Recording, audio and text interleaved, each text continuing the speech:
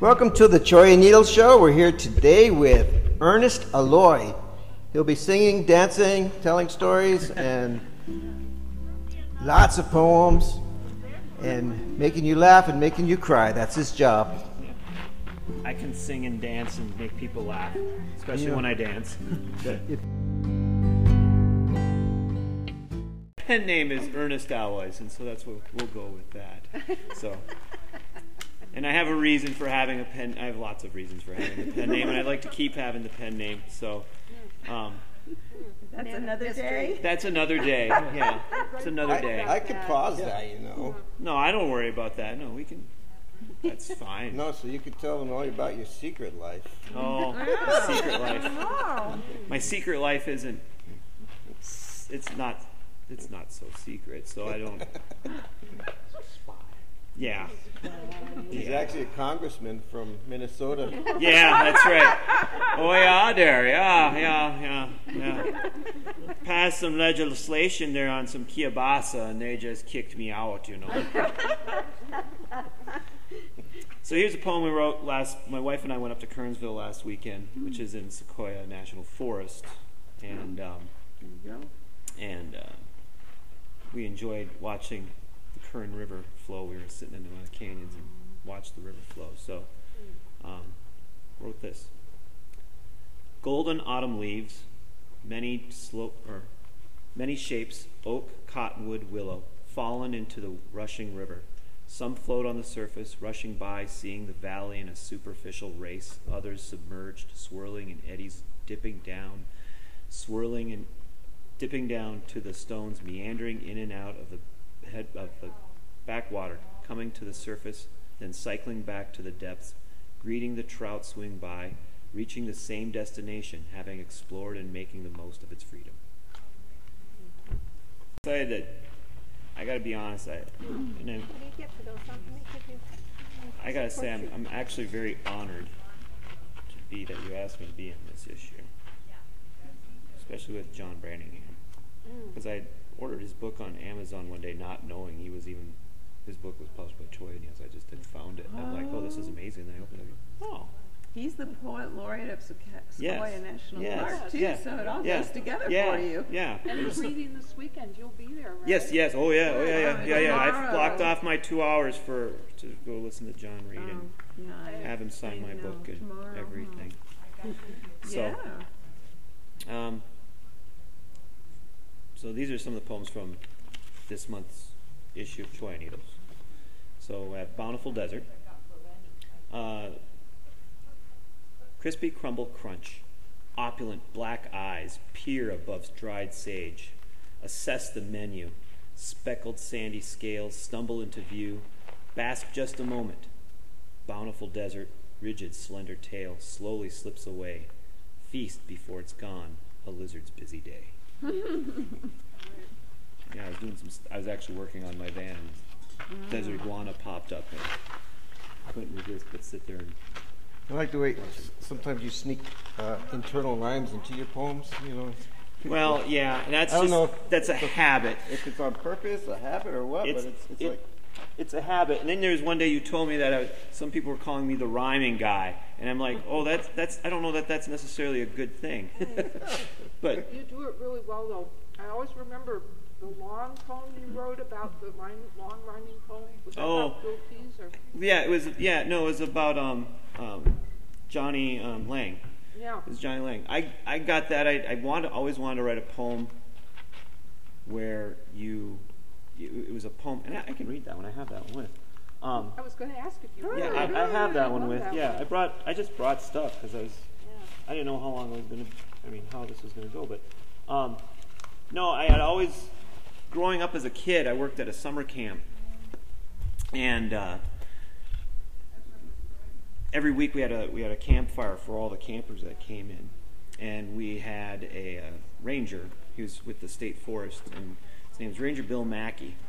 And every week he had this book titled "Snickers from the Snuff Jar," and had all these great poems of being up in the North Woods of Minnesota and just the outdoors and things like that, and they were just great campfire poems, and I really wanted to write something like that, some kind of a ballad piece that can be read around a campfire, and I just figured something around the desert and I thought of Johnny Lang's. I like going up that way, go past Samuelson Rocks, go up the canyon that way, and think about all the history, and then going by, I was actually hiking by Lost Horse Mine when I came up with the idea for this.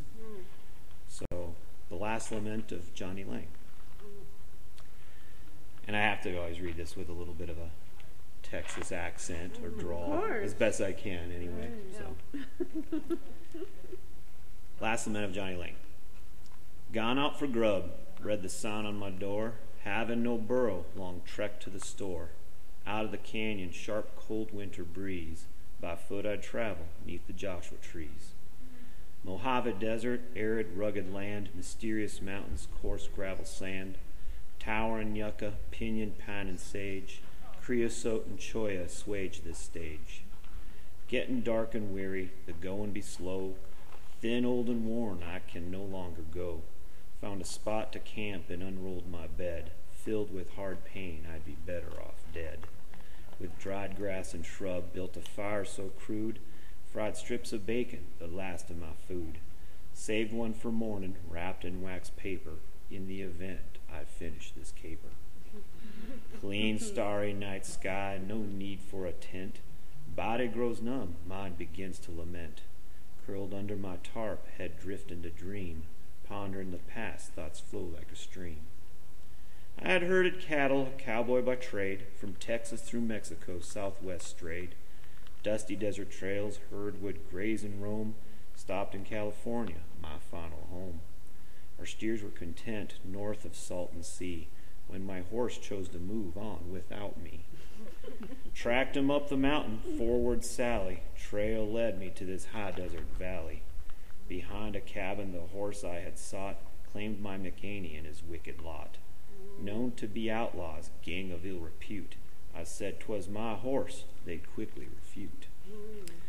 McHaney stood firm, spit chaw to the ground, staring back at me like some bloodthirsty hound. I argued a bit, enough to cause strife, didn't press my luck, fearing I'd lose my life. Though stealing my horse, McHaney, I think, mentioned a miner, a local Dutch Frank. Curious about the hermit they'd bullied, walked the valley, found him spent and sullied. Frank said he'd found gold but wanted no fame. McHaney'd steal from his defenseless claim. His life was worth more than gold and rich grief. How could this be? Deny wealth? Disbelief. I left and returned with cash, arms, and men. Bought Frank's claim, $1,000 bargain. Lost Horse Mine, I proudly said it would be called. So much gold found, we were justly enthralled. Mining's hard work, my partners had their fill, sold their shares to Ryan against my will. That Montana rancher thought to build big, diggers, mills, trucks, a legitimate gig. Day and night the labor would deliver amalgams of pure gold and quicksilver. But this was my mine, and much to my dismay, not enough yellow was coming my way. So rather than sulk, I stole an extra share. Whether it was legal, I did not care. Ryan claimed I was stealing, charges he'd file, unless I sold out and left in exile. He owned it all, my return he forbid. I stayed nearby to what I stole and hid. I could have left, spent my gold while hiding my face, but I found myself compelled to stay in this place. Soon after, Lost Horse would run out of ore, I'd move back and reclaim my hills once more. Solitude, wide open space, grand landscape, sparse terrain to discover and escape. I wonder, will someone find my last stash? I grin, chuckle a bit. My fire's now ash. Shivering cold with a clear starry roof. Ironic, leaving as I came, no hoof. Decades ago, golden wealth I admired, only to learn 'twas this land I desired. Last thing I hear with my soul now at ease, the whooshing of wind through the Joshua trees. All right. No, I got, because You do rhyme well. Well, thank you. You really pull that off. Thank you. I know I grew up in a musical family.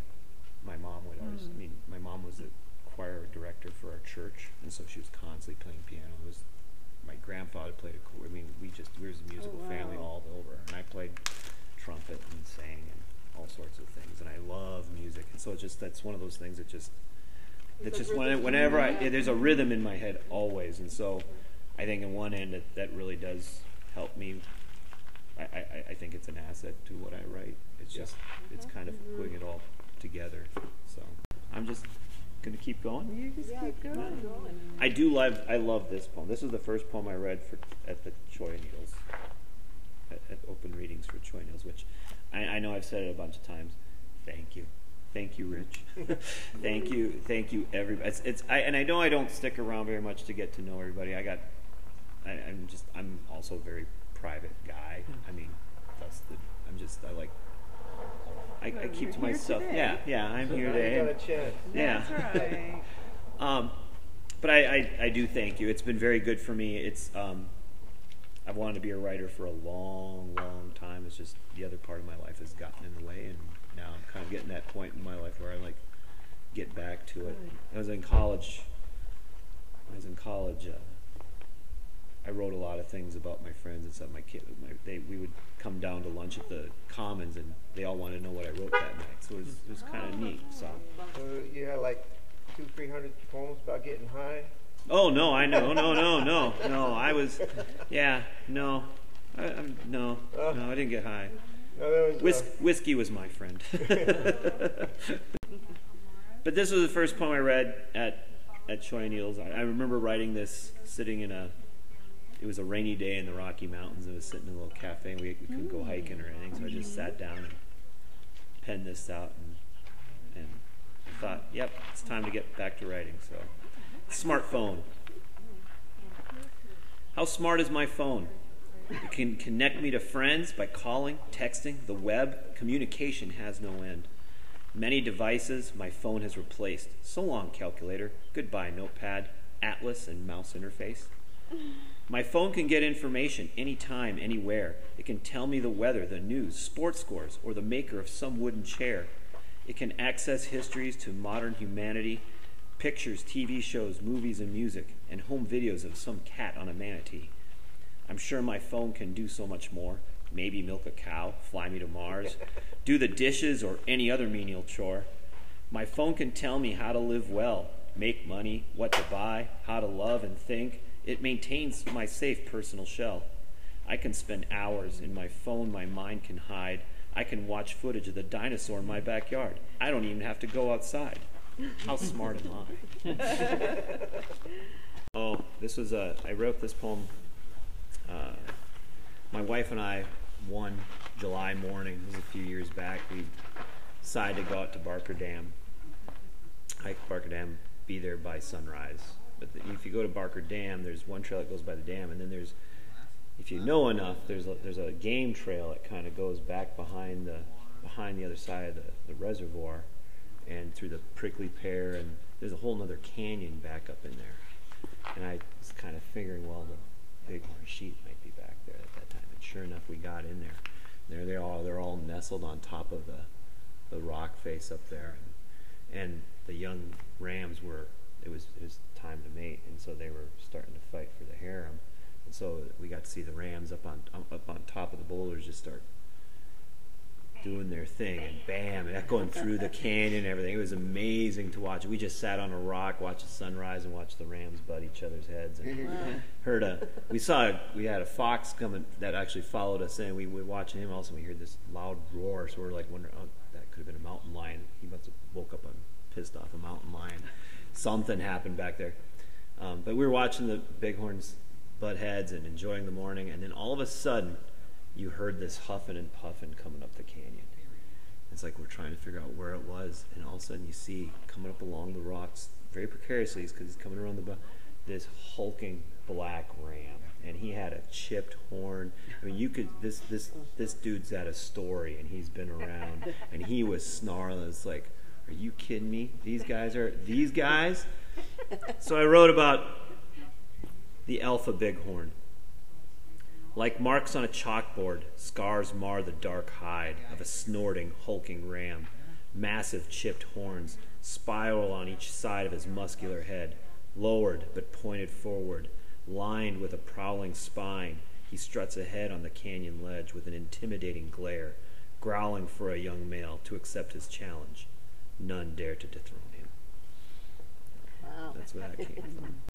So, it's art tours, so I got this one. It's kind of more of an artsy poem, kind of ecology and art coming together, and science coming together. So I called it Organic Canvas.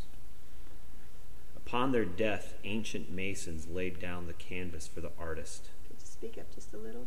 I'll do that. Let's repeat. Or it's called Organic Canvas. Upon their death, ancient masons laid down the canvas for the artist, recycling old mediums, intricate tapestries woven with strings of carbon. I like that. Okay. My dad likes this one. My dad is an interesting character. I've got a couple poems written about him, but I'm not ready to share those yet. But my dad loved this one, so I'll read this one. It's titled A Grain of Sand. A grain of sand, born of Earth's fiery womb, expelled magmatic ooze, hardened crystalline gem, distorted quaking rock, contracting cool of night, expanding heat of day, cracked in this thermal way, decomposed by lichen, broken by bulging roots, tumbled in torrents of water, stone, and debris, washed to the valley floor, polished, whittled into a grain of sand. Amen. Down by Barker Dam, my wife and I, another morning hike, we got up, hiked out to Barker Dam. There's nothing in water drained out of Barker Dam. And there were paw prints all over in the mud beneath the dam. And so I wrote this one about that, titled Survival Waltz. Pairs of tiny teardrops, intermingled with broad clawed paws, maneuvered about each other, cornered against a canyon wall. They went left, then right, and about a boulder, one way in and only one way out. The sand remembers the story, but doesn't quite reveal the end. Oh, I like that. So, yeah, when we sat there and we tried, I wanted to be like a master tracker and try and figure out what the story was. It's like you just couldn't figure out what. Somebody had to leave, but it was pretty intense.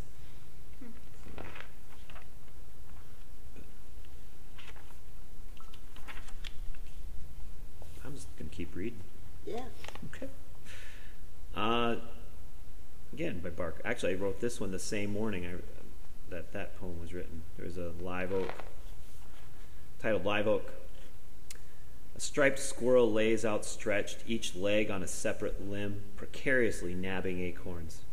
A dense vegetative ganglion rooted in branches siphons nutrients from its resilient host. With airy twerps, a covey of quail bob about in the sparse shade, pecking remnants from the ground. A community thrives upon the scrappy oak, growing from 'neath the boulders, more than just alive. Because we brought that whole tip, when Rich asked me to do this section for the ecology issue, I was like, I kept thinking, I got a pretty good background in ecology, and so I just thought that was just a really nice cycle of life going on in a single tree. Have you ever wondered why people live in the desert? I'm Dawn Davis, and I host Desert Lady Diaries podcast. It's a weekly conversation with women who found their home in the Mojave Desert. Each week, I talk to women who were either born and raised in the desert or felt called to come here and what the desert means to them. You can learn more about the podcast and listen at desertladydiaries.com. I'm going to do a little shameless self-promotion. This is my book on Guatemala that Rich just did an amazing job of putting the photos. Yeah. I was thinking it was going to look like a scrapbook with little photos in it, and he blew them up. Yeah. And it's just amazing, I think. So this is kind of a memoir of my experiences in Guatemala. And I just want to say I am not selling the book, but I am giving it as an incentive to donate to Border Kindness, which is a group that's working with the refugees and asylum seekers at the border. So if you would like to donate to Border Kindness, you can have a book. I'm gonna, and this is mostly prose. I'm gonna read the introduction just to kind of give you an idea of why I did this. Decades ago, I started picking up remnants of rustic handmade textiles that caught my eye at rummage sales, garage sales, and thrift shops. Cotton fabrics, embroidered with geometric symbols, and sometimes with Mexico or Guatemala incorporated into the design, became a collection. As I prepared to retire, I put Guatemala, the source of much of my collection, on my bucket list. In 2014, I joined a small, focused tour to Guatemala, a compatible group of 14 led by experienced travelers Sandy Escal and Richard Martin. Our intention was not just to see the sights, but to meet the people and understand modern-day Mayan arts and culture. I was smitten. Along with wonderful memories, I came back with several vintage weebills and other examples of weaving excellence. In 2015, I went again on the same tour with a different but equally compatible group, including my adult son, John. Surprisingly, he became quite a skilled shopper and came back with an impressive collection of weebills, particularly those with intricate geometric patterns. He also got to hike up an active volcano. My third trip in 2017 included my new husband and old friend and painting teacher, Paul Donaldson, who, on our return home, began a 2-year project painting the people and scenes of the Mayan towns we visited. I began writing poems and short essays about some of the memorable people I met and have put them together with photos to share my impressions of Guatemala. In these recent days of political scapegoating of Central American refugees, I wanted to share my admiration for the Guatemalan people I encountered. We need not wall them out, but to open our arms and hearts to them. Amen. Morning coffee in Antigua. Early morning in Antigua, the town is coming to life. A woman sweeps the sidewalk in front of Fernando's. The coffee is on, and soon tourists and locals alike will stop in for a típico breakfast of eggs, black beans, plantains, and tortillas. We sit in the courtyard at a small table, covered with bright hand-woven cloth. The smell of locally grown Guatemalan coffee is tantalizing. The restaurant's cat comes to inspect us, and we welcome him to sit with us. A young Mayan woman sets up her backstrap loom and displays her finished textiles for sale to the tourists. Her hands know the patterns well. They have been woven by Mayan women for centuries. They are traditional, symbolic. They have meaning in Mayan legend and culture. As we leave, an old man has claimed a spot on the front step. He is nearly blind, but carves a wooden angel and has an array of carvings next to him on the step for sale. We buy 2 wooden angels for 75 cents each.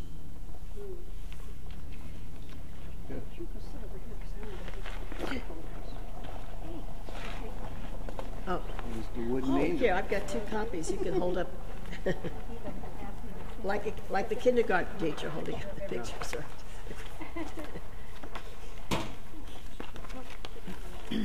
Okay, let's see. This is one of my favorites, and I actually did write it as a poem.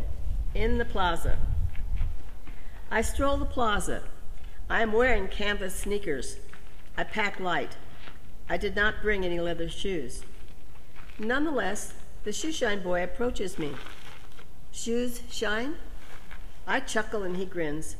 His box has only black polish and a little footrest for his customers to rest their foot on. There is competition for every dollar. The plaza teems with vendors and other shoeshine boys. I give him $1 to take his picture, the equivalent of the cost of the best shoeshine money can buy. There is dignity in well-shined shoes. No, it's just and those are my feet. I'm going to get my shoes shined. Yeah, oh, did he shine your? They look like. Yeah. I mean, they look so good, like this. Yeah. Over. Paul did get his shoes shined. We're going back in March. Okay, this one is about Mayan women. Beautiful. These are actually younger girls, but If there's one thing you notice about Mayan women and girls, it's their hair. Jet black, lustrous, thick.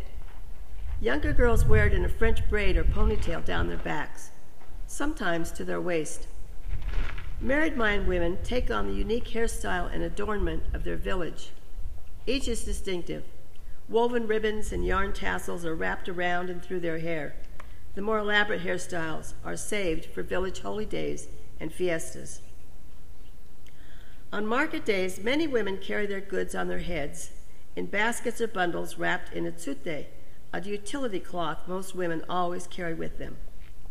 Their burdens are balanced by a folded cloth or cushioned by a thickly woven 26-foot ribbon wound around their head.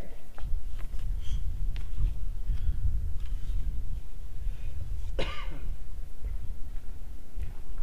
not going to read the whole book. Let me see. I like the one about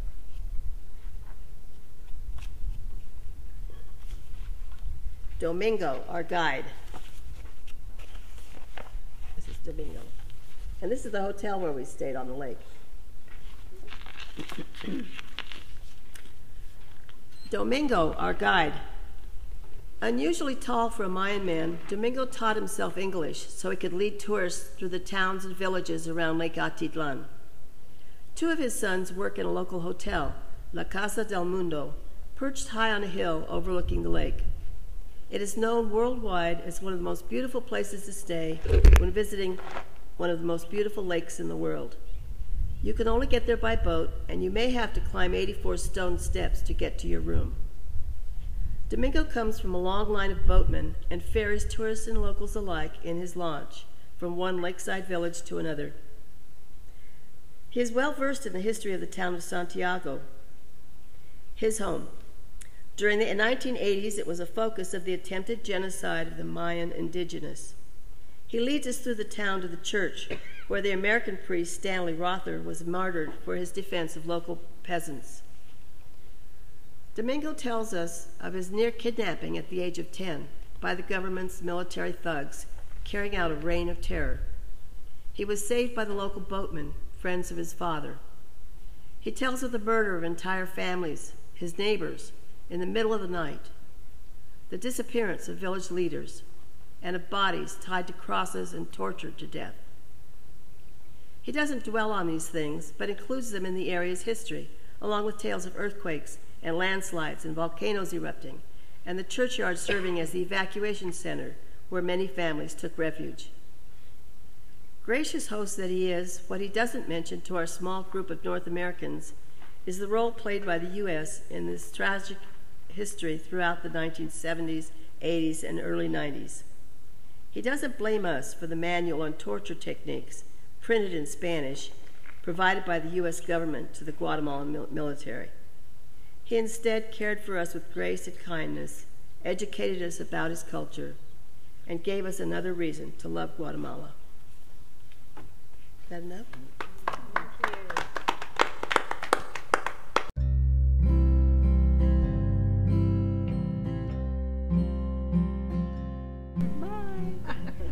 This is a podcast, and this is how we say goodbye. Ta-ta.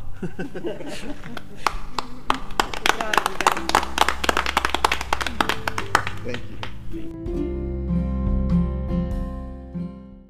You coming back tomorrow? You have me scheduled to come back tomorrow. Excellent. I'm scheduled to be back tomorrow, so Good. I can come back.